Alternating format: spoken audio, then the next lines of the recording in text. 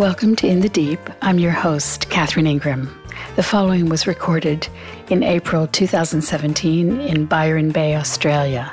It's called It's About the Vibe.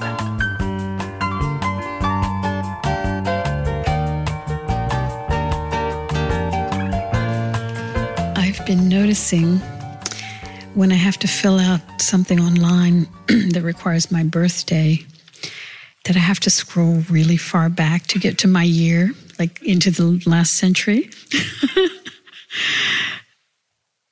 I hope that they'll keep my year on for a while longer.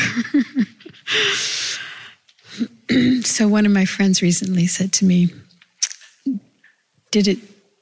was there a quality of unreality about being this age? And I thought about it and said yes and no. In that,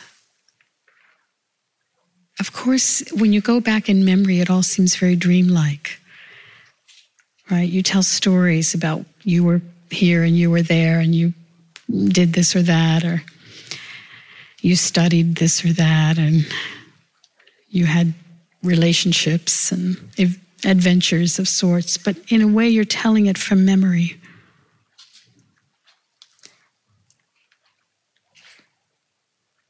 Like a book you read or a movie you saw.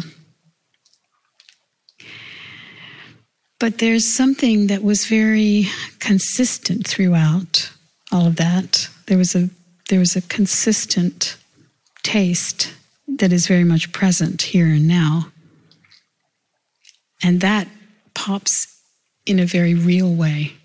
The story of my history, I have a hard time really accessing it as a lived event. I can say it in memory, but I can't quite call up the exact feelings and it was like I was a different person through much of all of that. I look back, even last year. But the taste of being, the simplicity of being, the sense of presence, that has been very familiar all the while. And that has had a taste of reality to it throughout all this long history.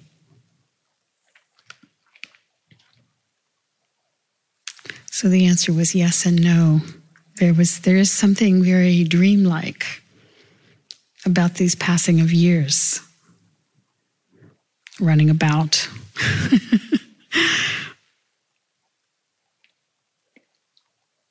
But also something very, very bright and shining and alive and awake. And that's very much here in this room now.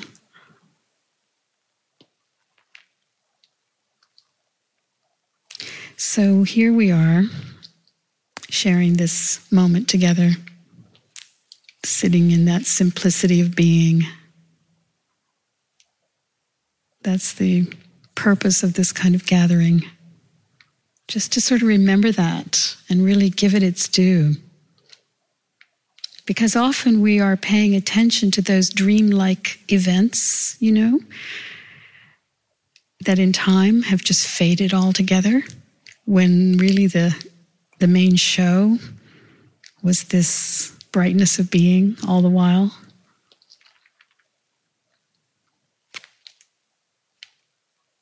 So this is the one not to miss. This is the one to really sink into.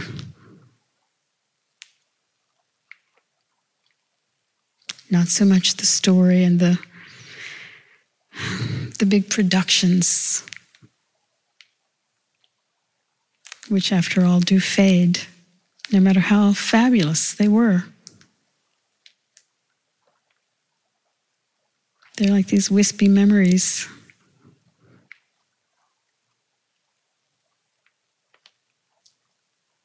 The purpose of you being here for this, right. Why? Well, why did you come? Why are you here?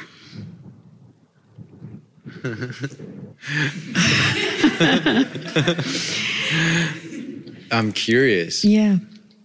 I'm curious what you're doing and what you're talking about and why. That's why I ask you sure. why you're here. Okay, fair enough.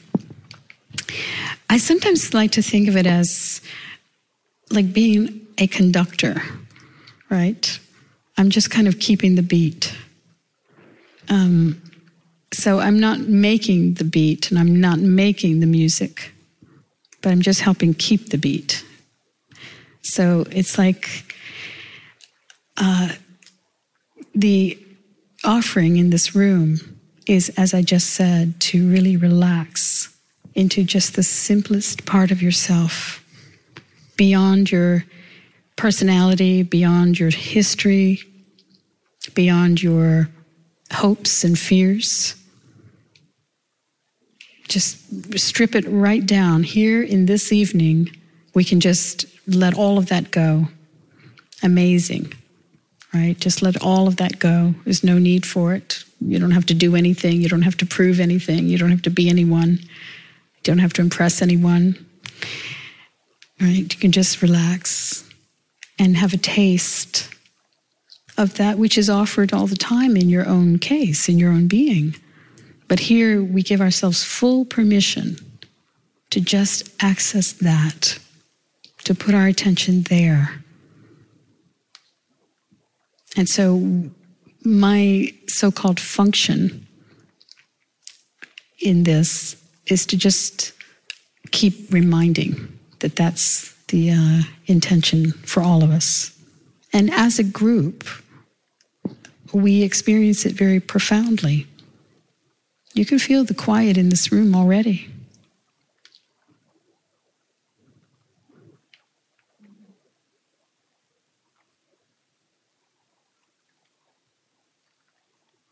We're not learning a program. We're not learning a meditation technique.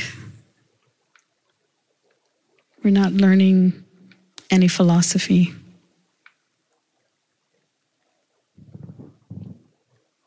I often say it's much more about subtraction than addition. We're not adding on anything. There's enough. We all have enough mental taxation. Right? And we've tried, many people. If we were to add up all the collective years of striving and practice and philosophy and reading and wanting to know the answers and on, in this room, just in this one room, it would be shocking, right? And yet, the very thing that sometimes has eluded us is so obvious when you just allow it. So here we're basically allowing ourselves, to, as I said, honor, recognize, bask in, remember your deepest, quietest self. That which you wake up into in the morning before you know your name, before your to-do list arises, right? Those moments when you're connected, you feel connected without having to tell yourself you're connected. You just are. Those many, many moments in a life that sneak up on you like that, it's my experience that you can become more prone to those moments with just the lightest of intention. And so in a gathering like this, it strengthens that intention. And I like to remind people how easy it is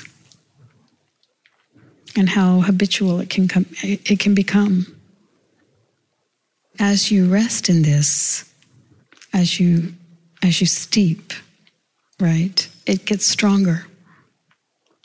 I often use the example for all these many years of sharing these kinds of events, 25 years of doing that.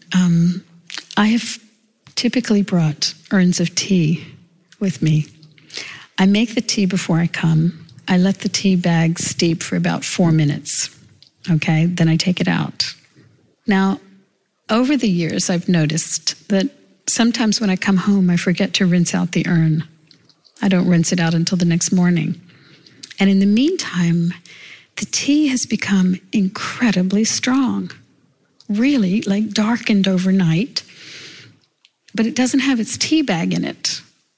It's steeping in itself. The tea is actually steeping in the tea. And it's getting stronger, right? So in this same way, as you're sitting in this, in this ease of being, what's happening is the taste of it is getting stronger in your being. And there's a way in which your own neurobiology starts cooperating in that regard. Your brain, there's this whole understanding about brain plasticity, right? So what happens is, as I say, the neurons that fire together wire together. So in other words, as you're experiencing this more and more frequently, it's inducing this habit of attention, this habit of this ease, this habit of kind of non-dramatic story. It's like you're leaving aside the dramatic story. So I just find as a young person that like there's this natural inbuilt thing to strive, to achieve, to accumulate. Well, there's a possibility of you functioning in the world without a lot of stress inside. It doesn't necessarily it doesn't mean that you're just going to lay about. You're not necessarily going to just go off to a cave and stare at the sky or anything, unless that's really your calling and your true destiny. But if your destiny is to be in the world and to have work and to make your way or to have a creative outlet, or all of those things are only going to be enhanced by your relaxation in being. And the fragrance of those productions that come from you, from that place, have a sweetness, right? I one time in the 1970s, talk about going back all the years, I went with one of my friends. We went to this museum in Boston, and we went to see this exhibit called the Zenga Nanga. It was landscape paintings of the Japanese masters from the 15th century. And it was on, I think, the third or fourth floor of the museum. And these paintings were so lovely. It was like walking through a forest or looking at the moon, and that's what a lot of the paintings were of, sitting by rivers or, just peaceful. A transmission from across the centuries of peace from the Japanese Zen masters, okay? So we left that floor and we had to go down the stairs to get to the bottom of the museum, and we walked through other floors. And we came to a lot of paintings from roughly the same era, European ones, of religious iconography, but it was mostly violent, I have to say. It was really quite painful and horrible to look at. A lot of beheadings and everybody was sort of stuffed to the eyeballs with clothing and, just laden, heavy laden of beliefs and of trauma, really. You could feel it, like the difference, right? My point being that how you are inside yourself is going to be expressed through whatever you're doing, right? You can feel it with someone even if they're just driving a car, right? If you're in a car with someone who's kind of aggressive and kind of agitated, you can feel it, the way they're driving the car. I mean, those just in the most simple of things, right? And so you begin to see that this channel, I call it the silent channel in your being, this channel that you can tune into at any moment, it's actually the coolest channel to be operating from. Whether you're speaking or dancing or laying bricks or painting or singing a song, whatever it is. And that's often what we respond to in art and in literature, right? And in any kind of work, we respond to the vibe. So this is about sitting in your highest vibe. And it turns out that that's really not something you have to accumulate to get to.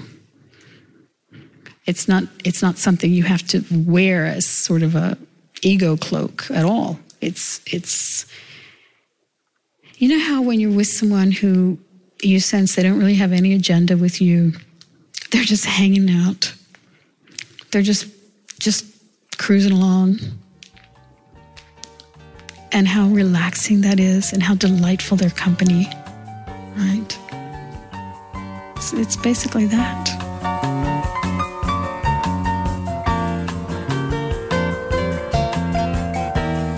This has been In the Deep. You can find the entire list of In the Deep podcasts at katherineingram.com, where you can also book a private session by phone or Skype, see the schedule for Dharma Dialogues and Retreats, or make a tax-deductible donation in support of this work. Till next time.